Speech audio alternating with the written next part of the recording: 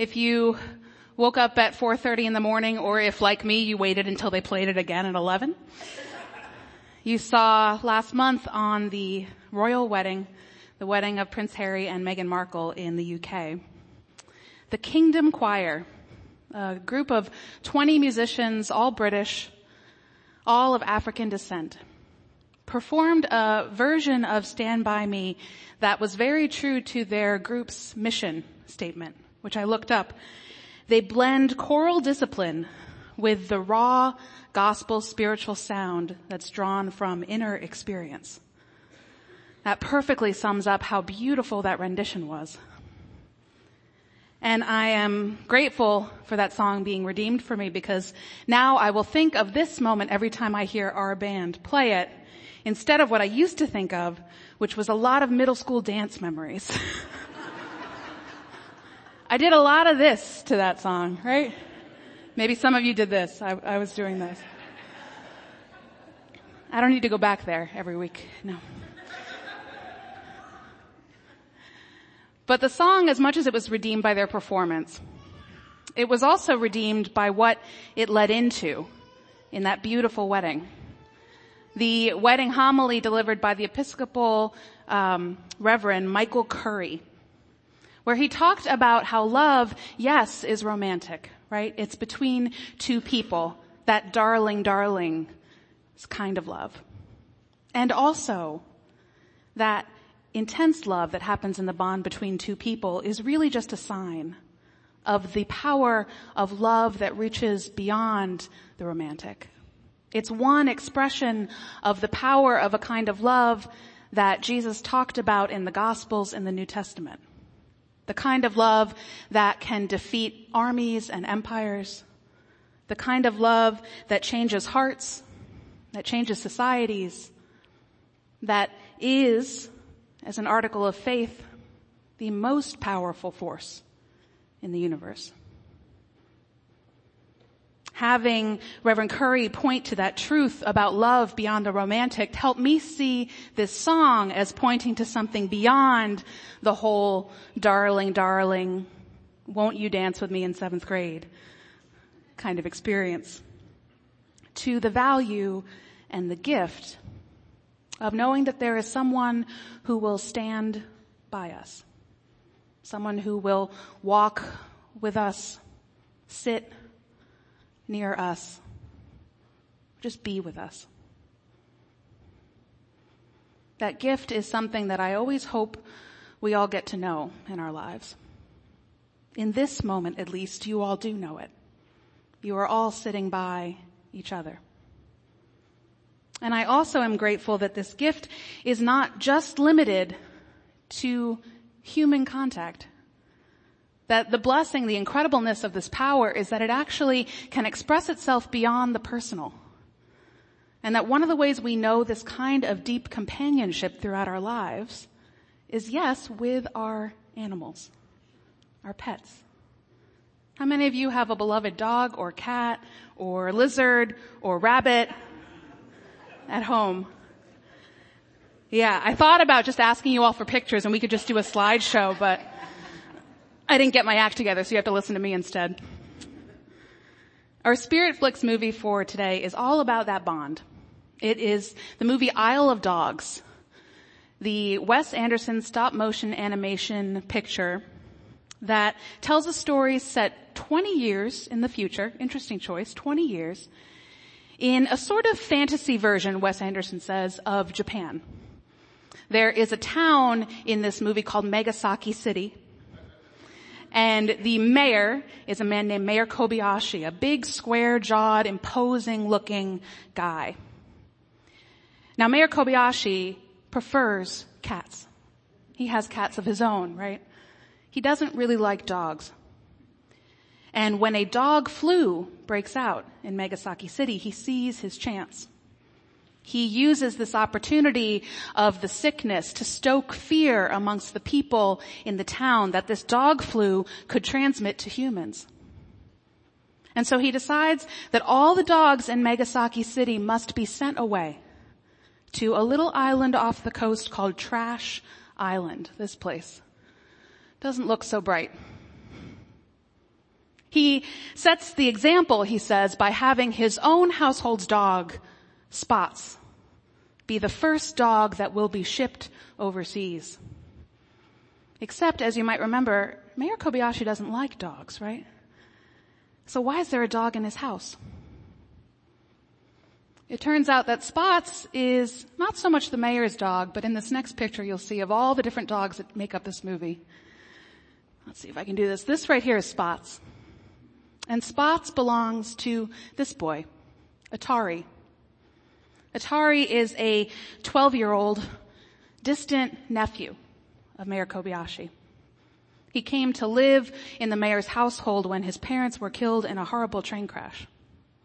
And Spots was assigned to Atari as his bodyguard, as his companion, as the one creature who would be Atari's friend and look out for him after this terrible tragedy. When Atari's dog, and eventually all the other dogs, King and Duke and Nutmeg and Rex and Boss, are all sent to Trash Island, a few months go by before Atari hatches his plan. He commandeers a little prop engine plane, and he flies it shakily over the ocean to crash land on Trash Island, where it's just him and thousands of now scared, malnourished, matted fur, feral dogs. I enjoyed this movie a lot more than I expected, in part because it has an incredible vocal cast. If you saw it, you know that one of the lead characters is voiced by Bryan Cranston, Chief, the stray dog. Bill Murray is in this movie, Jeff Goldblum, Ed Norton, Tilda Swinton, Yoko Ono is in this movie. It is a Wes Anderson film, right? And the stop motion animation of the movie is beautiful to look at. But I also enjoyed it because I thought it was a pretty brilliant allegory for xenophobia and ethnic cleansing. It frighteningly echoes some of the dangerous rhetoric that we sometimes hear today in our own country sometimes. Wes Anderson doesn't quite put this fine of a point on it in his movie, but the repeated refrain in this film of the pro-dog resistance group that gathers is, "Whatever happened to man's best friend?" And it does beg the question as we watch this film, if we feel this way about our dogs, why do we allow this to happen to each other? Why do we allow this to happen to human beings? Some of you saw this image in the news this week, or maybe others like it. Now, this image became a little bit controversial. I did my Snopes.com research. This image is not very new. It's actually at least a year or so old. It is an image of a bus with child seats outfitted within it. It's used by detention centers in Texas to transport kids.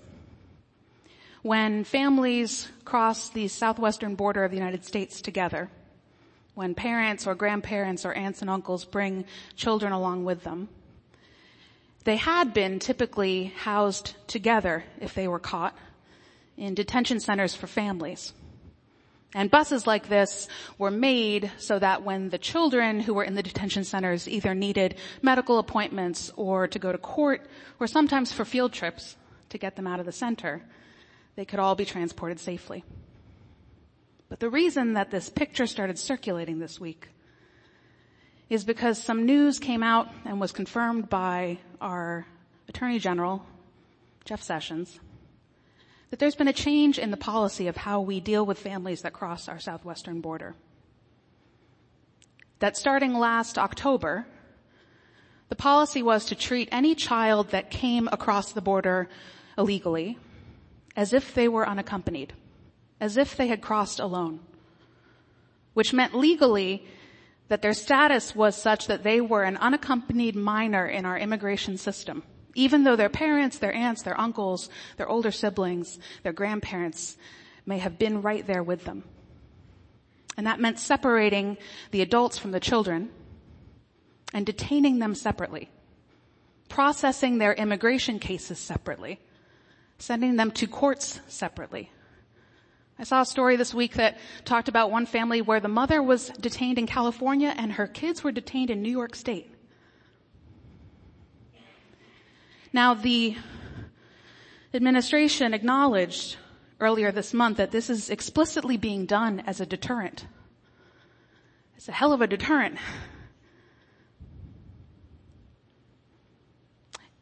These kids are 8, 5, 3, infants sometimes. So essentially what our administration has told us is that we as a country are adopting an intentional strategy of cruelty because we believe it will be an effective deterrent. It may be an effective deterrent, but I seem to remember in writing somewhere something about our values as Americans that we won't engage in cruel and unusual punishment. Have we changed? I hope that we haven't. I hope that the resistance that I see to this that is alive will be effective. One thing I read this week that gave me some hope, it was from the head of the American Academy of Pediatrics, Dr. Colleen Kraft, a pediatrician who's worked for 30 years. She talked about how she has seen thousands and thousands of families and kids come into her office, has helped kids with developmental disabilities learn to thrive, has helped kids with devastating illnesses heal. But she went to go visit one of these detention centers in Texas where children were being held separately. And she said, I sat there with 2 of the staff, their hearts breaking, while we watched a 3-year-old girl scream and cry, pounding her fists on the little play mat in front of her. And she said, I know how to fix a lot of things for kids, but I couldn't fix what was wrong. Because the only thing that was wrong was that she didn't have her mom. Colleen Kraft helped mobilize hundreds of pediatricians. Pediatricians, right, who don't have immigration law anywhere in their job description, but who saw a way that they could speak up. They submitted hundreds and hundreds of affidavits to a case by the ACLU, letting folks know what their medical opinion was of the toll that this practice will take on these human children. Colleen Kraft talks about all of the lawyers, not all of whom are immigration lawyers, but lawyers who are donating their time to represent the parents whose children have been taken from them. And she names the support that the ACLU has gotten by all of its members, run-a-day people, right, who send in money, who sign petitions, support to issue what the ACLU has put out, a nationwide injunction to stop this practice, to stop future separations and reunite the families that are already detained. I also saw some hope closer to home, where I see sometimes less outspoken stories of resistance, but more something that actually gives me even more encouragement, a sense of doubt from the people tasked with carrying out this system. I follow the Facebook page of a group named Juntos in Philadelphia. Juntos, if you don't know, means together in Spanish. Their page is Vamos Juntos Philadelphia. Let's go together.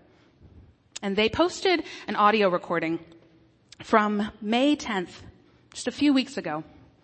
It was an audio recording inside a mass trial of immigrants who had crossed the border illegally in Brownsville, Texas. And the video captures the moment just before the sentencing, when by procedure, by process, the judge asks each person if they have any questions. They're required by law to ask this. It's often the only time that the folks accused are allowed to speak. And person by person, we hear the judge say, Ms. Hernandez-Lopez, anything you wish to say before sentencing? Mr. Rodriguez, anything you wish to say before sentencing? Ms. Diaz-Castro, anything you'd like to say before sentencing? And the answers come in Spanish, one after another. Yes. Is my little girl going to go with me when I get deported? Yes. I also brought my child with me and we were separated. The judge asks, how old is your child? He says, 6 años. 6 years old. There's a pause in the recording after that. The judge sounds pretty frustrated as he answers, explaining, well, so the theory is that I've been told, what I've heard is that this is going to keep you from coming to this country. But my understanding is that now you'll be joined with your child again before you're deported, okay? See. And he gives that same answer, the judge, over and over again, each time sounding more troubled, more tense. We can't know, right, if he is troubled because of his questioners and the fact that they keep asking, or if he is troubled because he keeps hearing these words come out of his mouth. Maybe both.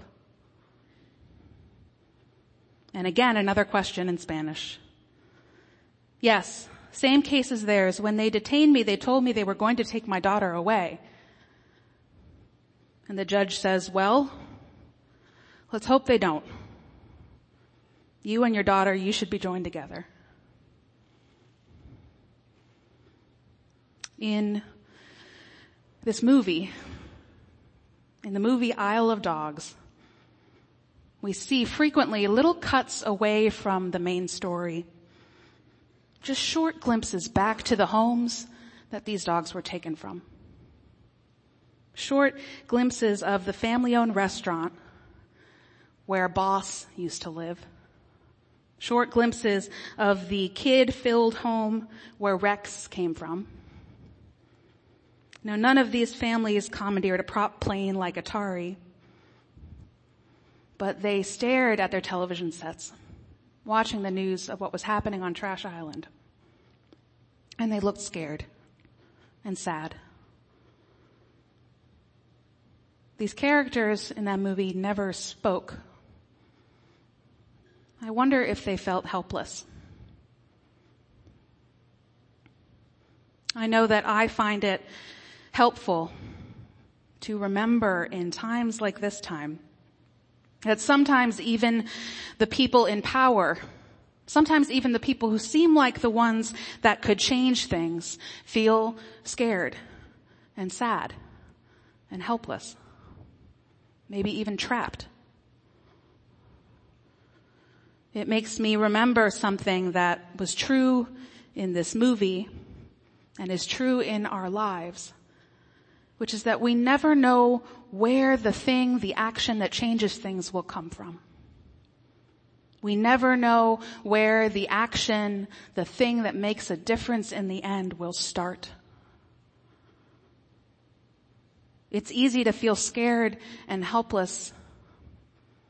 And it's so important that we remember we all have some kind of power. I always remind myself that the civil rights movement in America, it didn't start with Martin Luther King Jr.'s run for president, right? It started with a local boycott of a public bus system in a little nowheresville southern small town city, Montgomery, Alabama. So I have a few short antidotes to hopelessness that I hope I can share among us today. The first, just as we always say at Wellsprings, be where you are. Look around. Remember where we are. We are in Chester County, Pennsylvania, which, yes, is the wealthiest county per capita in Pennsylvania, which, yes, is a predominantly white county. But let's remember to look around and notice that Hispanic and Latino folks are the second biggest demographic in Chester County. Let's remember to look around and know that according to the census, there are more than 25,000 Spanish speakers in Chester County. Let's remember to look around and know that 10% of the people in Chester County were born outside of the U.S. Let's not even look that far, right, to our community partner, Chester County Futures, here at Wellsprings, and know that the majority of kids served by Chester County Futures are Hispanic and Latino. There are people nearby, our neighbors, who may be affected by this. It is not so far away. So let's remember to look around and ask ourselves, who do we know? How well do we know our neighbors? What can we do to build relationships? And if your answer is quite well, I know these neighbors very well, then I hope that we can talk about it together. That we can start asking the questions about how we can support. The second antidote when we feel hopeless is also about getting curious. Our hopelessness only survives if we assume we know that there's no hope, right? We assume we know everything about all the possibilities on the table and none of them will work. And it can be easy to feel that way. But who made you the knower of all things, right? How do we know? There may be things we don't realize about how close we are to places that could change things. Did you know that there are 4 Immigrations and Custom Enforcement detention centers in Pennsylvania? Did you know that there are 2 nearby? There's one in York, and there's one even closer near Reading. Did you know that another local UU church has already started working with the one near Reading? Did you know that Kevin and Virginia, who are sitting right there, have been there? Sorry to call you out, guys. I wonder if any of us knows someone or knows someone who works there. We might. I wonder if we could find a way to support people who maybe are tasked with carrying out these policies, but like that judge, are getting frustrated, who might need to keep their jobs, but who don't want it to be like this either. I wonder who we know. And finally, when we feel hopeless, may we remember that there are so many real stories in our lives, real stories where cruelty did not get the last word. I close with one today that takes us back to a simpler kind of relationship, to our simpler companions. I know that's why many of you have them at home, the dogs. A story that reminds us of the compassion that our hearts can carry for any living being. It's a story about this pit bull right here, named Kathy. In 2014, the Philly Inquirer reprinted a Craigslist post with this picture attached. The Craigslist post was addressed to an unknown mystery recipient, someone whose dog had been seized by animal control 3 years before.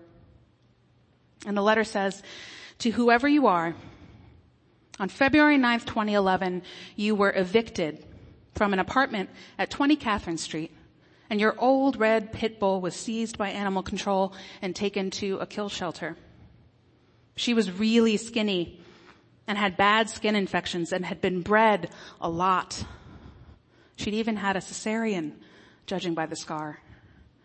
They said at the kill shelter that she was 12 years old, and she also had a lopsided face, and it looked like there were a few cigarette burns on her head and her ears.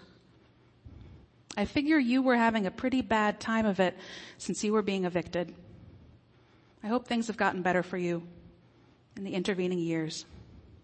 Although it's unlikely you'll ever see this note, I just wanted you to know that I have your dog and she's doing great. The animal control named her Kathy for Catherine Street. She was held for cruelty investigation. She was really skinny and then immediately put on the kill list, which is the sort of irony that happens at animal care and control every day. I like old dogs and I loved Kathy's little lopsided face. So a rescue pulled her from me and sent her my way. She gained weight. She recovered from her skin issues. Her coat shines now, and you can't see the little round cigarette burn marks anymore. We spayed her. Her hormones were really out of whack from all the litter she had. She has been wonderful with my young daughter and our other 2 dogs. And it turns out she loves to swim. She loves fetch too. If she was really 12 back in 2011, that would make her 15 now, but I doubt that, as she will still go on long hikes with me and swim and retrieve balls from the bay until she can barely stand. Even though, yes, her face is turning white. She's a dog that changes people's minds too. Even people who don't like pits will stop and pat her as she happily wags her tail. She loves to sleep in sunbeams and is so happy to go on walks or swim. She just wags her tail with every step. She is sleeping next to me as I type this, grunting with joy. In fact, she sleeps on my bed every night. Your dog is an awesome dog. We love her so much. The past 3 years we've had with her have brought us and her so much happiness. So if you do see this, we'd love to know how old she is and what your name for her was. And we'd also like to ask that you say a prayer for her, as she's going to have mammary surgery soon to remove some small lumps. My vet caught it fast, so I'm hoping Kathy can spend many more happy years with us. She really is the best dog. P.S. You can't have her back.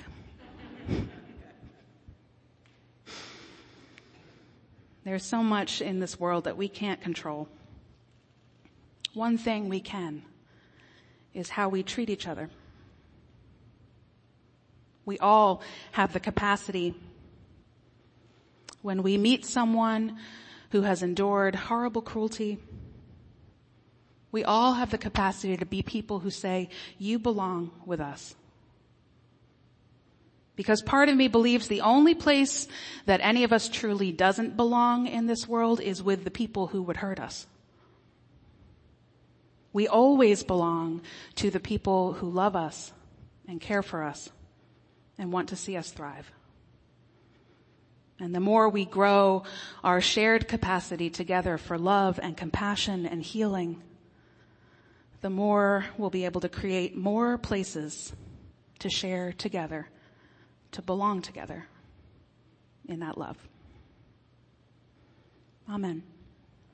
And may you live in blessing. Let's pray together.